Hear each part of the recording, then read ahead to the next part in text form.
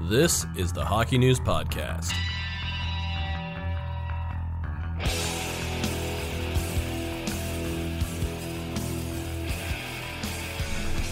Hello everybody, Matt Larkin here with Ryan Kennedy, Ken Campbell. It's the Hockey News Podcast presented by Christian Hockey, and we are live.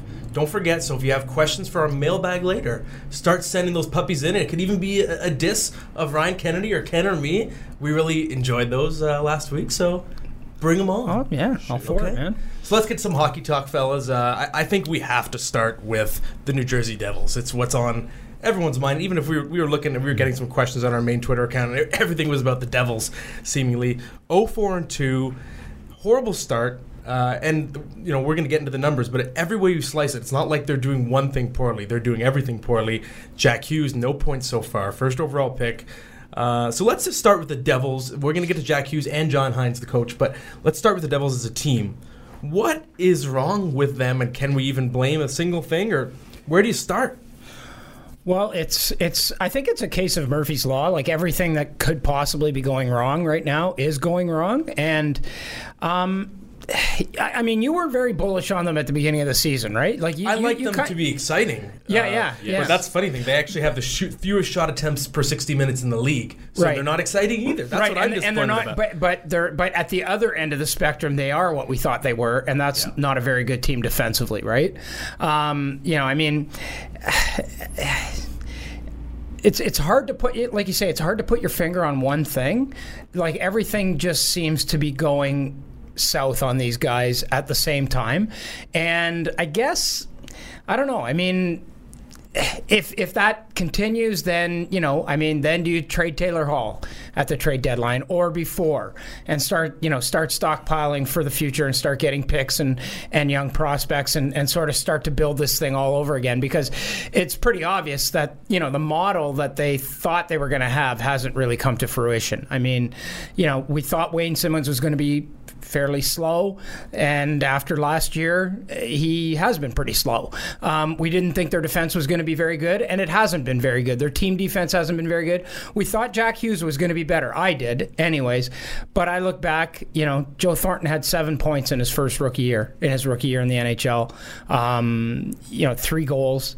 Steven Stamkos, I think it took him 10 games to get a point. Seven games without a goal, and first 7 games without a point, and first goal was in game 9. He's going to be fine. I've watched their games, and I'm really, like, I've watched a couple of their games, and I'm really surprised at how out of his element Jack Hughes looks. Like, it's not just bad luck. He looks a little bit lost. So this is going to be a long-term thing. It's not. This turns out this wasn't going to be a quick fix.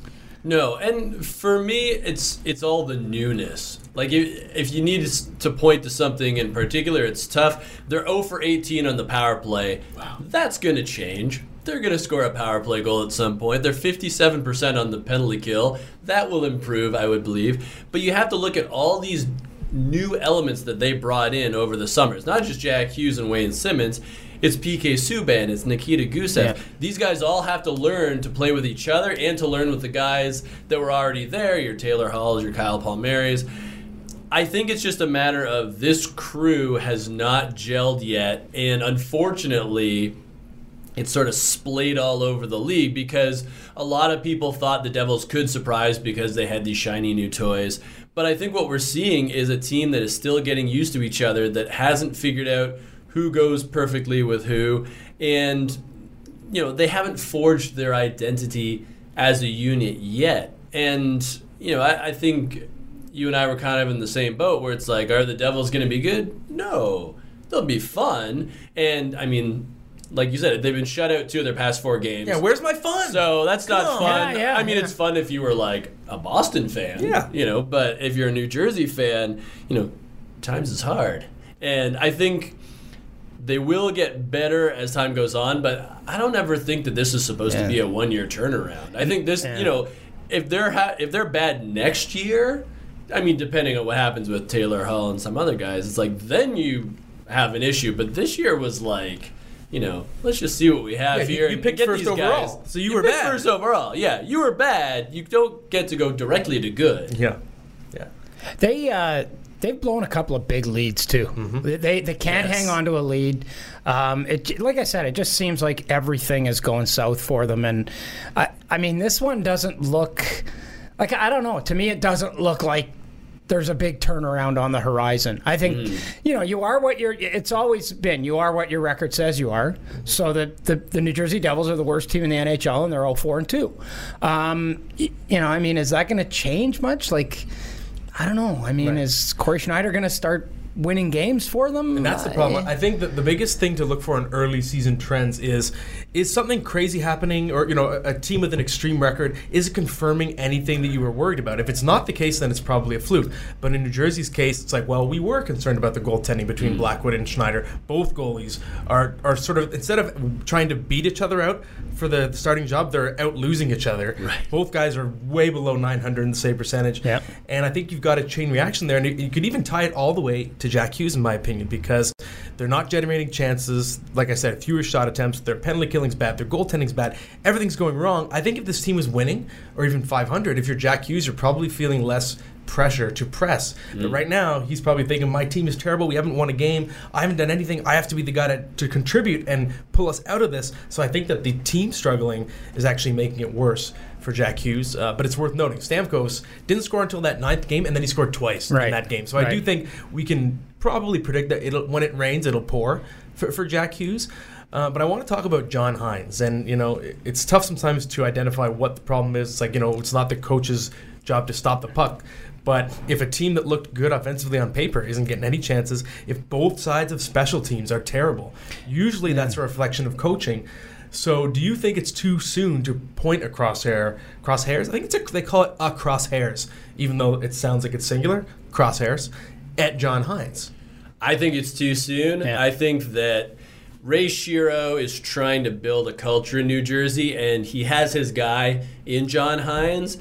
This is, a speed bump to be sure, but I think Ray Shero gives John Hynes the time to work through this and to put his stamp on this group, which, as I said before, is still coming together. There's a lot of disparate parts that have been added to this lineup that are still trying to figure out where they all fit together.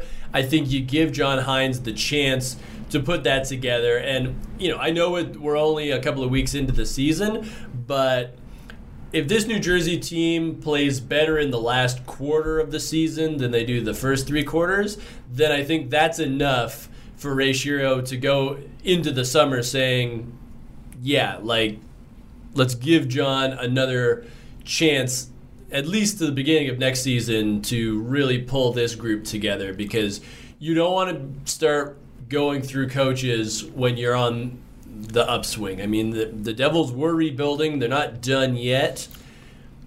I think John Hynes needs time to make this group his own.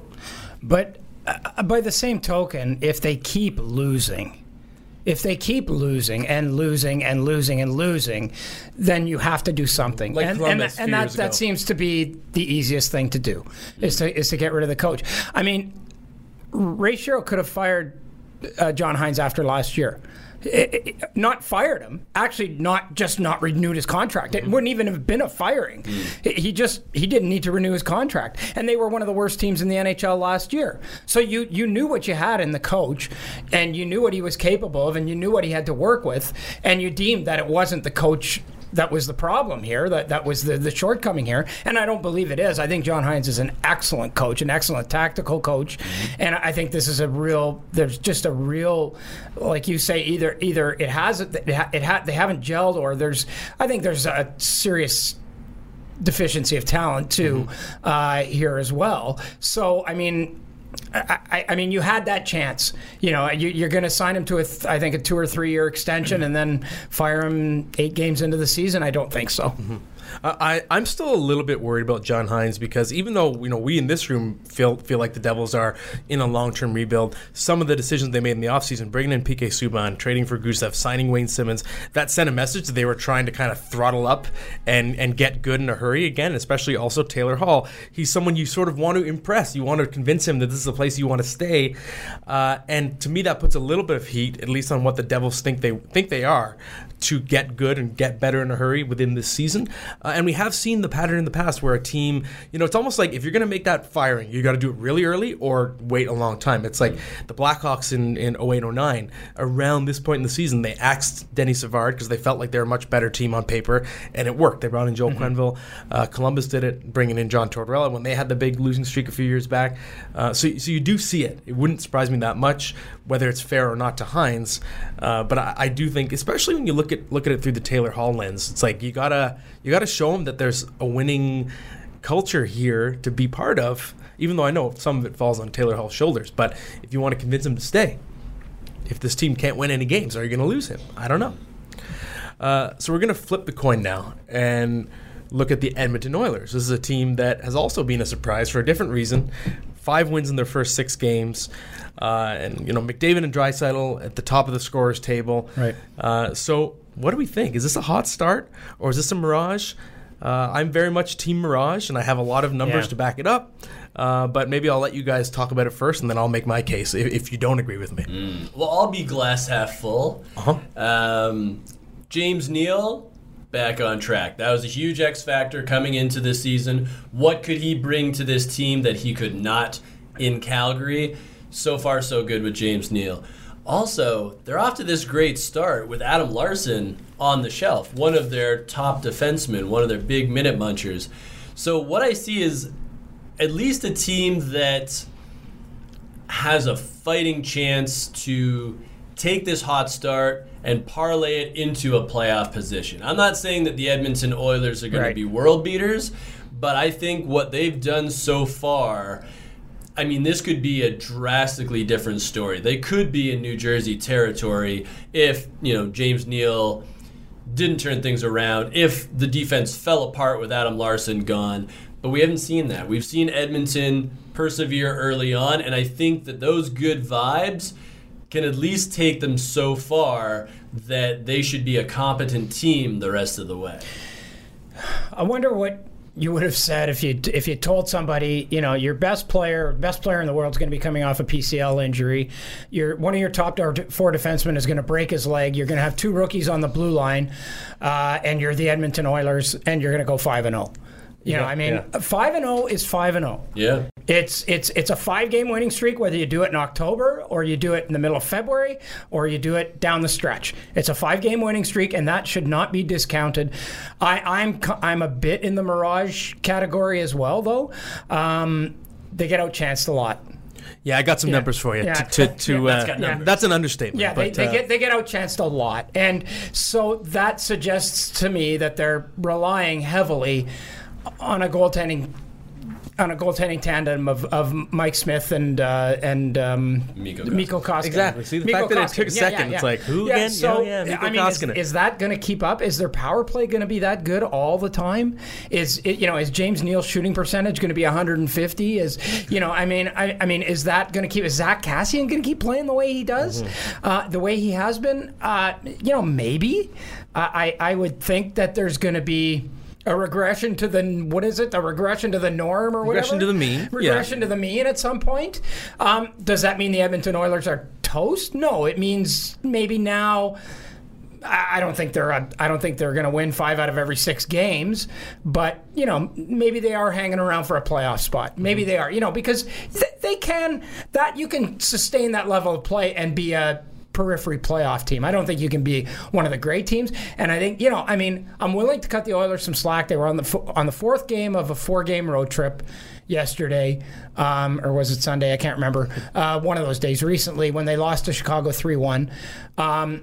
But they looked like a tired team, and it was a game where Draisaitl and McDavid didn't do much, and they were pretty well outclassed in that game. And that's what exposed one of the weaknesses of the Oilers. They're still very reliant on their upper crust of their forward group, right? They're not getting any depth scoring right now at all. And if you look at their 6 opponents, 5 of their 6 opponents so far were not playoff teams from last year. Yeah, easy schedule. They are dead last in the NHL in shots per 60 minutes at 5-on-5. They're 23rd in Corsi. And I just... if you look at each of their individual games, it's not like, okay, I'm just glossing over a big stat saying, oh, they're not getting many chances, but maybe that was from one bad game. No, 5 out of their 6 games, the exception being the game against the Rangers, they were outchanced, outshot attempted by the other team. So they've been consistently outplayed territorially. So they've been pretty lucky with the schedule in terms of the quality of opponent.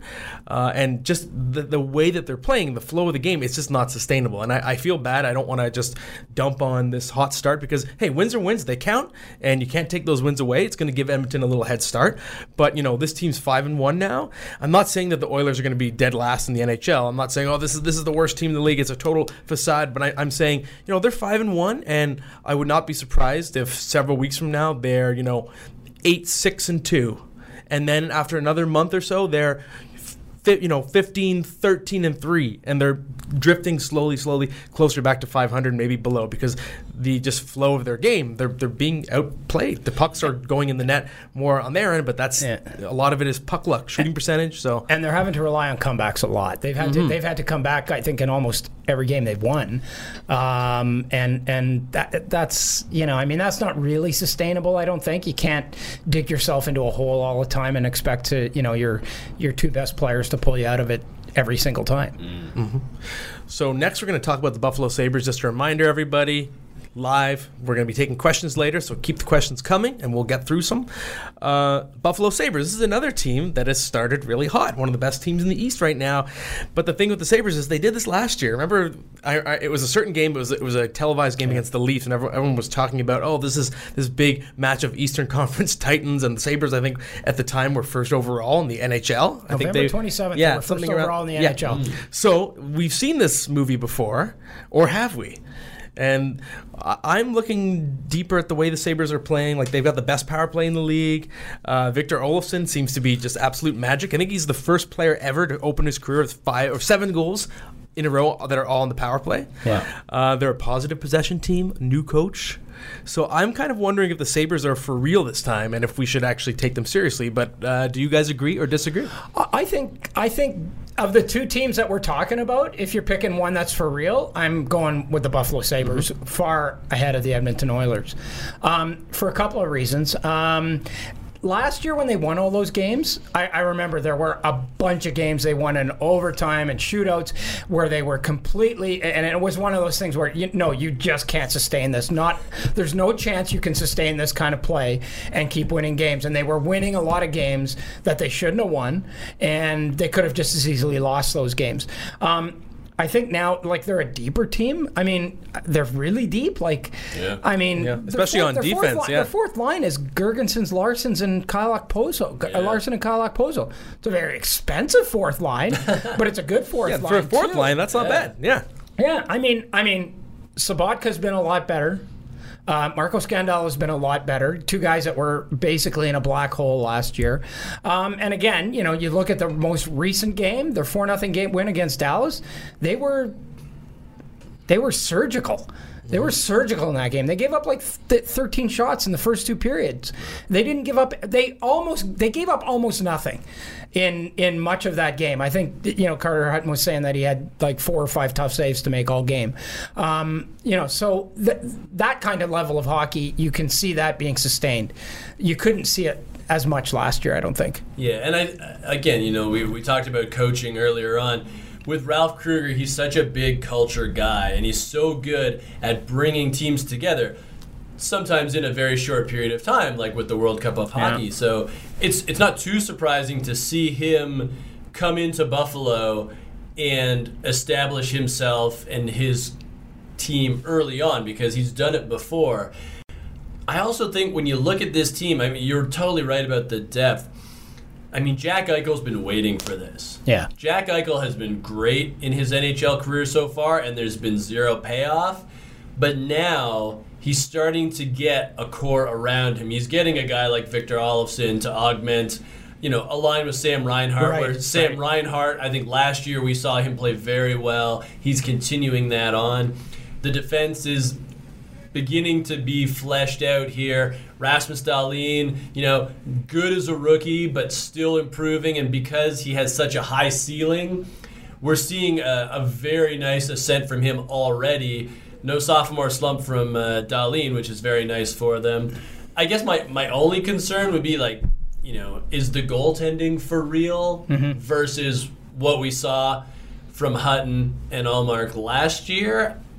Not sure about that, but when you're playing so well in front of the goalies and not giving up a lot of shots, it kind of minimizes the risk there. So the Sabres, they're in a really nice spot right now, and I guess the only thing to say is for them, they can't get rattled when they lose to good teams. Like if they're playing Toronto and they get blown out or lose a bad one at home, or to Boston, or Tampa, one of the Titans in that division, it's like, don't worry about it. This is a process you're going through.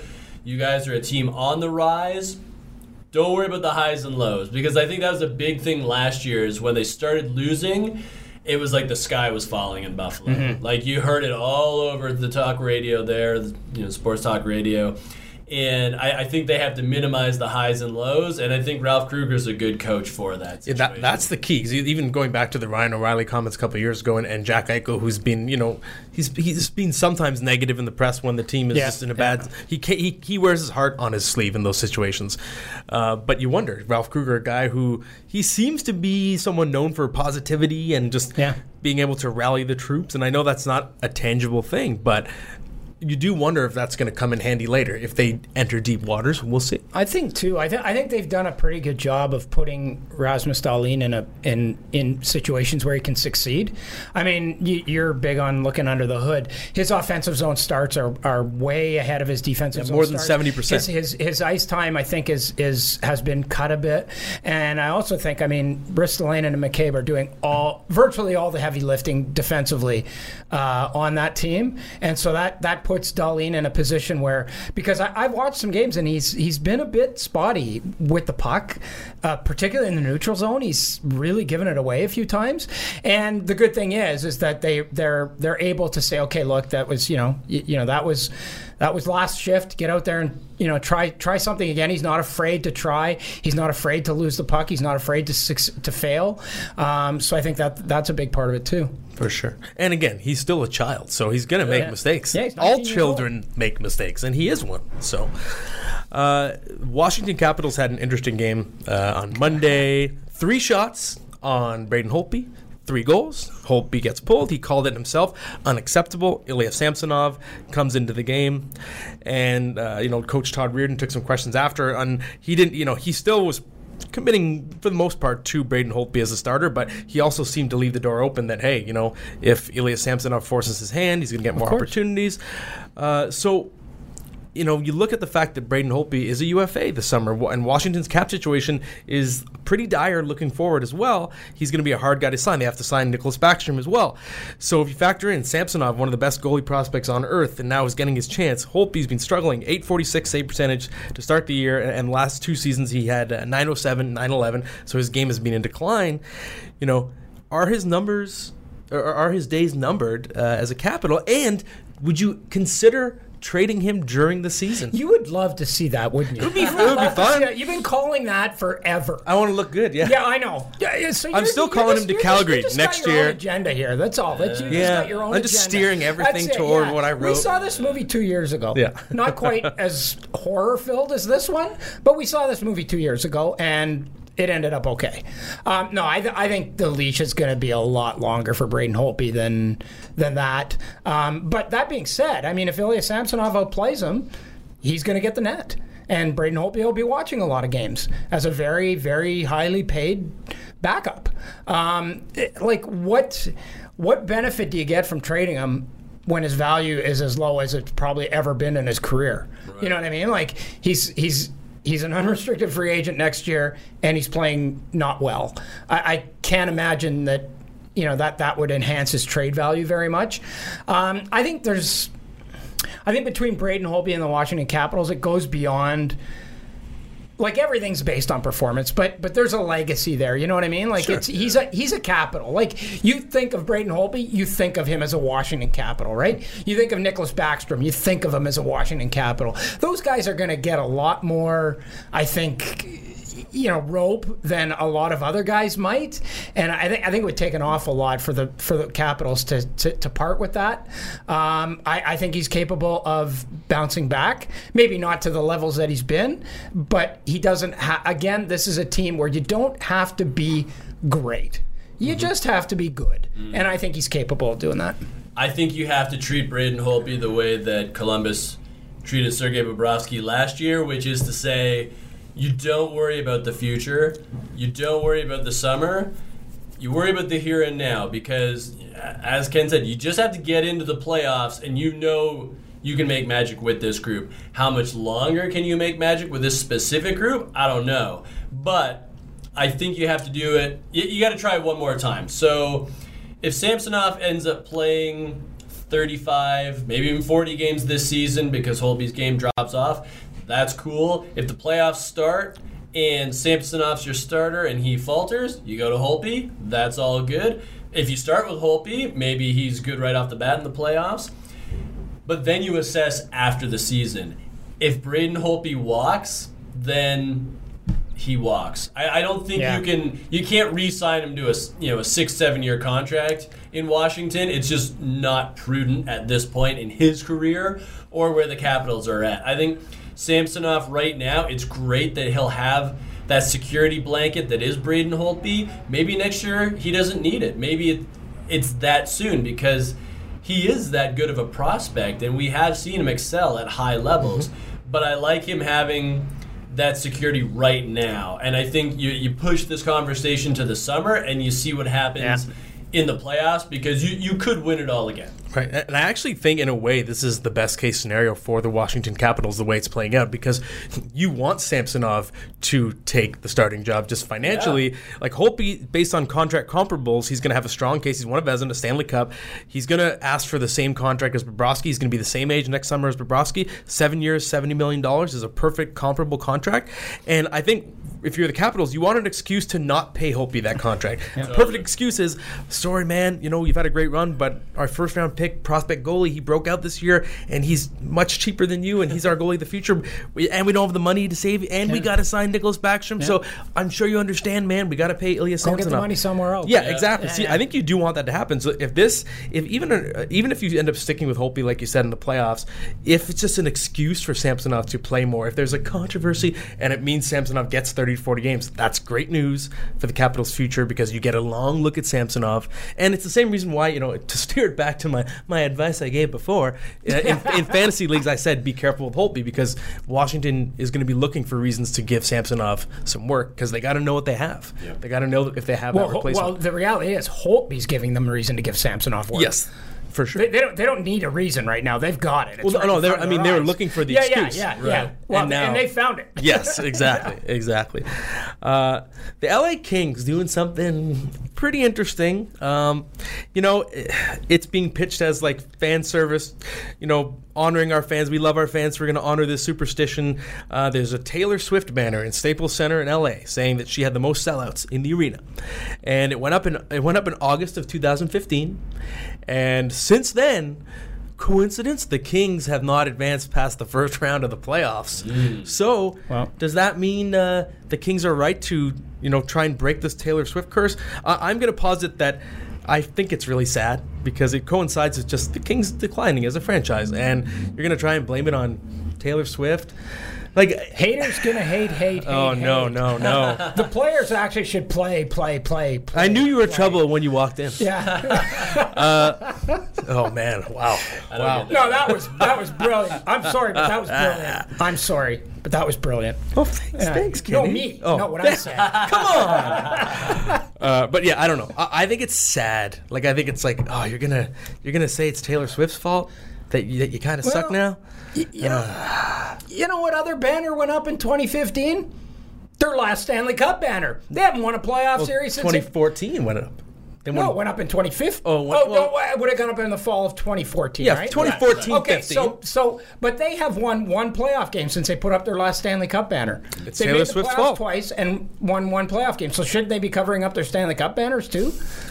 Shouldn't they be covering those up? Those ones have been That's those meta. ones have been presiding over this demise as well. And you could probably argue it's more because of the Stanley Cup banners that they're the way they are than it is about Taylor Swift being the way they are. I like the meta-ness. Kopitar's off to a great start. Has anybody noticed he's off to a great start after a horrible season last season? He's off to a pretty good that's start. how he But there are some elements of that Stanley Cup team that are still there that are part of the reason why they are where they are right now. Yeah, and if I'm not mistaken, I think when the Lakers play, they have the banner covered already. This is like a big thing. Maybe the Clippers too. But I will say this: there was also the Drake curse, where whatever game he went to, like, the Toronto team would lose, or even like if he went to a boxing match, that guy would lose if he met with him. But then the Raptors won the NBA championship. But didn't Drake wear Drake Milwaukee Bucks underwear or something to like Something, reverse yeah, it? Or 76ers underwear? Yeah. Something. And I guess he does have like a Golden State tattoo. He's got like a couple of guys' numbers, so maybe that counts as like a reverse jinx. Well, the Rangers at MSG have had various banners up for Billy Joel. I think most consecutive nights play like 13 or 14 or something like that. Most sellouts, this, that, and the Most other thing. houses hit with cars. It's true. But they're not blaming Billy Joel for the fact that they've only won one Stanley Cup. Maybe since they should be. 1944. It's not Billy Joel's fault they've only won one Stanley Cup. He's gotten off with too lightly here for the Rangers. No, lack of do success. not blame Uptown Girl for any of this, okay? That was his one and only horrible song, and let's leave it at that. I'd rather listen to Uptown Girl than like River of Dreams or whatever it's called. Really, eh? Well, Yeah. I mean, maybe you and I can't be friends then. Were we? No, not really. Alrighty, enough Billy Joel, enough Taylor Swift. Let's get back to the hockey. We're going to take some questions now. Just want to give another shout out to our sponsor, Christian Hockey. The first question is from Teddy Peppers. Teddy Peppers 67. It seems like a nickname, so I want to say it with an accent. Yeah. What do you think Montreal will do to improve their defensive game? Well, I think the problem with the Habs right now is, if you look at Victor Mete and Shea Weber, you got Brett Kulak and Jeff Petrie. That's like your sort of de facto top four. And I think that's kind of the problem. I think Montreal in the last few seasons, they're taking players who are not true top four defensemen. I think, you can say Shea Weber still is and Jeff Petrie, but you're shoehorning guys that are better off in the bottom six. I mean, Victor Mete, underrated guy and pretty good defensively, new school kind of mobile defenseman. But just looking at that blue line as a whole, what do you need? You need an actual additional top four defenseman. So to me, They got him in Carl Walsner. He's right there. oh yeah. But actually, he's in Laval. But Yeah. But I think you need to be looking at a trade if you're Marc Bergevin. If you feel like your team wants to contend, and that seems to be the way Bergevin behaves right now, he's operating under the assumption his team can compete for a playoff spot, then you need to be on the market for an actual top four defenseman. It's not that their group is terrible, but it's just every guy seems to be playing, a pair up compared to where he should be, if that makes sense. Yeah, and it would help if they killed penalties better. I mean, a third of their goals that they've given up this year have been on the penalty kill. They've been power play goals against. Their penalty kill is fourth worst in the league. So that's one thing. I don't think Carey Price has been vintage Carey Price. I think that's been part of it as well. So I don't know. I mean, they've got some guys who are 200-foot players, but they've got a lot of guys who aren't. Forwards who aren't 200-foot players either. Yeah. Like let's be candid about that, right? Yeah. So I'm not willing to put it all on the defense. They've been terrible killing penalties, really bad killing penalties. You shore that up, and that takes a couple of goals against off right there. So yeah, I think you really nailed it there with overall team structure. That not helping the defense. I also feel like Montreal has rushed some guys up. Like Victor Mete's been there a long time. Yes. He's not an old fellow. Yeah. I can't wait till he scores a goal. Oh, I know. Someday. It's bizarre that he hasn't. Victor yet. Mete versus Jack Hughes. We should get a pool going. Who scores first? Oh, man. But, I mean, Mete was an example. And then, like, Noah Juleson, who's had some bad injury problems that have hurt his career. Playing. But, like, Cale Fleury has already played in the NHL. And it's like, it seems too early for those guys. Like, these were not, like, blue chip prospects. These were kind of second, third tier prospects that found their way into the Montreal lineup because there was nobody else there. I think you need to bring in some older guys to fill those spots and let these young guys develop a little more. And then maybe you hit it lucky with like an Alexander Romanov, who's playing over in Russia right now, had a great World Juniors last year. He'll be very prominent for the Russians again, this time in the Czech Republic.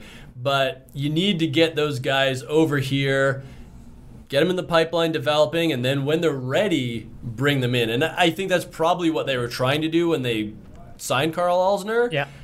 It didn't work out. Nope. But I think you got to keep trying, because you have to have everybody on the same page, and you have to have everybody coming in when they're right and when they're ripe. And I don't think Montreal's done that in the Marc Bergevin era. Fair. Next one is from Tyler Hart. Tyler asks, the Penguins have played well in the last couple of games, even though they're missing a significant portion of their NHL roster. How long will they be able to sustain the momentum from these wins? And when will we see them need their top guys back? What's interesting about this one is I was the guy that was kind of warning people about the Penguins, and I was saying they might miss the playoffs and they haven't done enough. But I'm actually going to go the other way for this question, and because even though I said that, I wasn't saying the Penguins were going to be bad. I was just saying they're going to be on the bubble and maybe just outside the bubble.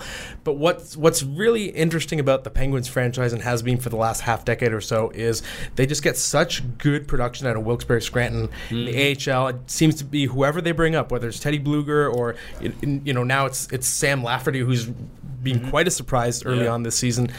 Whoever comes up from the farm, their development system, wherever they're playing in the system, seems to arrive just NHL ready somehow. And it was Brian Rust, it was Connor Sheary a while back, Jake Gensel, and these are always guys that are not first round picks, elite prospects. And the Penguins they remind me of the Lightning that way. They're able to just get a lot of production out of their system, and they just do a great job developing their sort of mid-tier or sort of diamond in the rough type of prospect. Without picks, too. Picks. Zach Aston Reese is a guy, of course, as well. So I think based on that, it's like something that's instilled in the culture, the way they play under Mike Sullivan. I think they can tread water. Whether they make the playoffs is a bigger question, but I think they can still, I could see them staying, 500 or better for most of Jenny Malkin's absence. It wouldn't surprise me that much. Yeah, I mean they keep putting up 7 spots. They're going to win games. Last 2 games they've scored 7 goals, and Crosby's only had 2 points in both of those games. So it hasn't just been all, the Sidney Crosby show here. So I mean I think this is a team that they know who they are, they know what they are, they know what their identity is, and they've played long stretches without Evgeny Malkin before. They've done it before. He's been hurt for long periods of time before. They've thrived. They've done okay. I think they're, like you say, I think their organization is built such that when these guys do come up, they're already playing a style that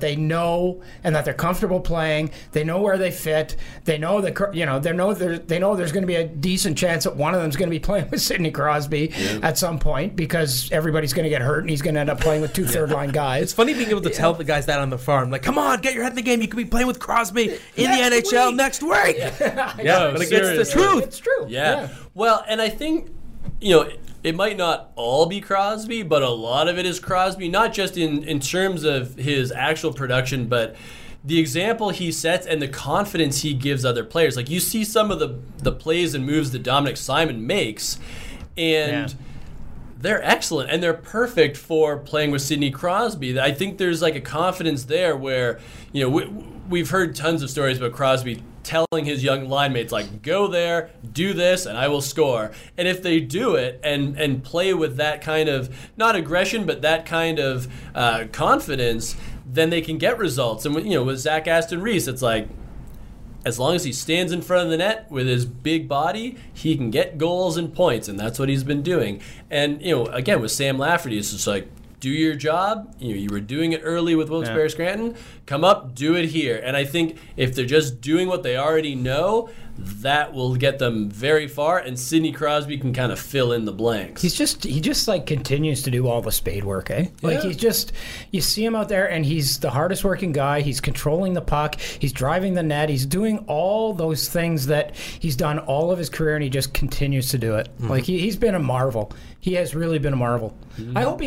I don't hope, but I suspect he will still be in that Selke conversation for a while. Right, but I asked him about that like in Yeah. June. I said, "Is this on your bucket list to be?" Is on and his he bucket said, list. "Well, He wants to win yeah." in the worst way. But he said, as he said, he was like, "But he's like, there's only 2 spots open per year because Bergeron always has one of them." So he's Yeah. like, "I'm going for 2 spots," and I was like, "Ah, that's fair. Good point." You know. Next one is from Brian Sandoval. Brian says, "Will the Panthers be buyers at the deadline, maybe for a top 4 defenseman?" Well.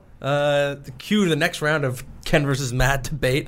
I think they'll be buyers because I think they'll be good, but it hasn't been, the smoothest start as usual for the Panthers. Well, they're at least they're at 500. Yeah, that's improvement. They're at the full 500. Yeah, but that's something. Yeah, they're 2-2 or something like that. They're at aren't they? NHL 500. Yeah. So Yeah. they're actually 2-4, but they're 2-2. That's something, Which is for Florida is like bring out the party hats. Yeah, for plan the for parade. October. Yeah, Yeah. exactly. And I do, Sergei Bobrovsky, as we've said many times, he's always weakest in October, so it's not a big surprise that he started slowly. I could not be less worried about him. It's just his pattern. For whatever reason, that's how he plays.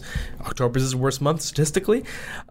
So I do see a future in which the Panthers are good. I like all the talent on their roster, and I see them being buyers. But are they buyers for a top 4 defenseman? That's where I'm. Yeah, I don't know if that's yeah. what they need. Because you got Keith Yandel, you got Michael Matheson, you got Aaron Ekblad. Whether it's Strawman or whoever's coming up, it's going to be probably a rotating cast.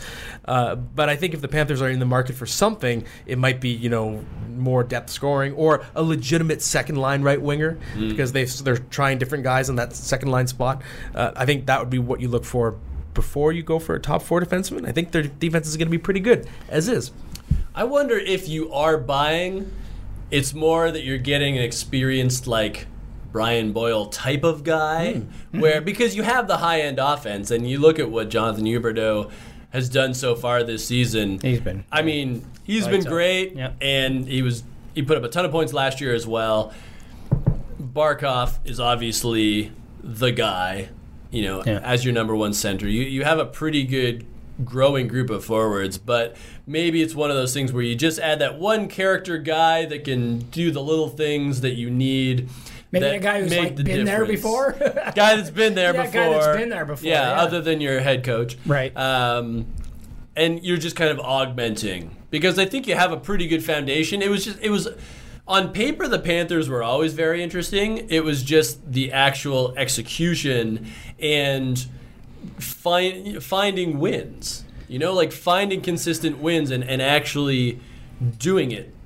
Yeah, and I mean, at the trade deadline, if the Florida Panthers are in a position where they're actually not selling and they are that quote-unquote sort of in the buyer category, it means they're putting together a pretty good season, and maybe they don't need to go out and get anybody other than a Michael Handzus kind of guy, a Michael Kempny kind of guy, one of those depth guys that everyone says at the trade deadline just goes, oh yeah, he was traded for a 3rd-round pick, whatever.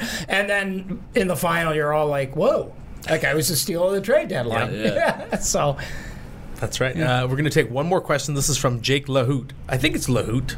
Lahoot sounds like a fun way to pronounce the name. Sure. Hopefully that's right, Jake. And Jake says, what's going on in Detroit? Their lineup is hard to decipher each night beyond the Bertuzzi, Larkin, Mantha unit. Agreed. And the prospects are all in Grand Rapids. Are they just trying to protect their prospects from Seattle, or is Stevie Y embracing some sort of center-heavy shutdown approach? I think the answer is neither. I think the answer is just that the Red Wings, and it traces all the way back to Ken Holland, and even further back to just their system that Jimmy Devellano built, and it's a franchise that has always just played things really slowly with its kids. And I think, to Steve Yzerman's credit, he recognizes that this team is very, very far away from winning a Stanley Cup. And, it's kind of disappointing, especially seeing Michael Rasmussen go back down, like when he was a full-timer last year. And, you want to see Zadina break through and finally be a full-time NHLer. You're hoping that somebody's going to make the team. But at the same time, if you are looking at the big picture, the team might be better with a lot of those kids on it. So if you keep all those kids down, then the team might have a better chance of not being as good, and then a better chance of getting another really high pick, which I do think Detroit needs. So I don't know. I'm a believer in what they're doing, even though I know it's less exciting with so many kids on the farm. Yeah, part of this is a team that's overachieving, right?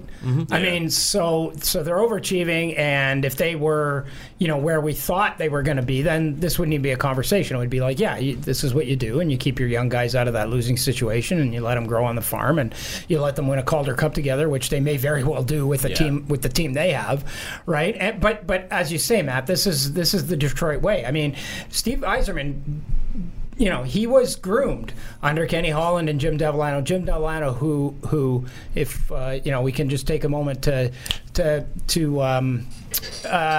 just give our thoughts and if you're inclined, your prayers for Jimmy Devellano, who's undergoing brain surgery today.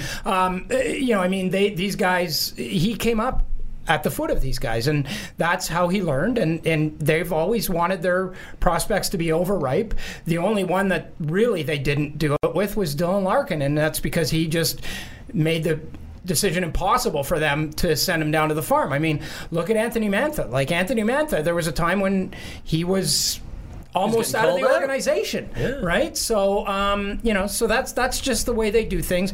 And I think this is a team that's overachieving. I think this is also a team where it's a little bit smoke and mirrors, and they're probably going to regress a little bit, and this won't be as big of a talking point probably in a month. Yeah, I think that Saturday night loss against Toronto was probably more indicative of who these Red Wings are, where it's like, you can't hang with the upper half of your division yet. Right. And maybe next year you'll be closer to it, but right now you don't have the horses. And that's okay. I mean, they're not there yet, and that's why you keep all those guys in Grand Rapids. And I think that, you nailed it. Go for that Calder Cup championship. Have this huge group of kids, which includes Joe Veleno, who is in Grand Rapids as a 19-year-old because he had the exceptional status, so he's there a year earlier than usual, even though he was a CHLer. Get all these kids going. Get them to know each other. Your Zadinas, Velenos, Rasmussen, Giovanni Smith. On defense, you got Seider and Chalowski on defense. Hronek is already up, and I think we just have to call him Hronek, even though it's because I just always think that Jeremy Hronek's kidding. When you said that, I was like, Jimmy Hronek. I know, it's very confusing, but Hronek's already up there and looking like pretty decent. Yeah. Great shot. But keep thinking about the future. This is not your year. Somebody the other day thought that the Mantha Bertuzzi line was like the best in the NHL, and it's like, hold up. Slow it down. It was for the first couple of games. For a couple of games, all right. But let's... But I'm not sure any of these guys... I mean, with the exception of maybe Moritz Seider, I don't think any of these guys were banging the door down this year to get on that roster. I mean, Zadina was not... Like, you could make the case that Philip Zadina is not ready to play in the NHL quite easily. A lot of these guys, they didn't really... make it a super, super difficult decision. Yeah, that's the culture they're establishing, right? I think we've said it before. You got to earn it. Earn your way on. You're not. Nothing's going to be handed to you. Yeah. That's right. Well, that's it for the podcast this week and the live stream. Thank you, everybody, for watching or listening. Thank you to our sponsor, Christian Hockey. We will be back later this week. Thank you.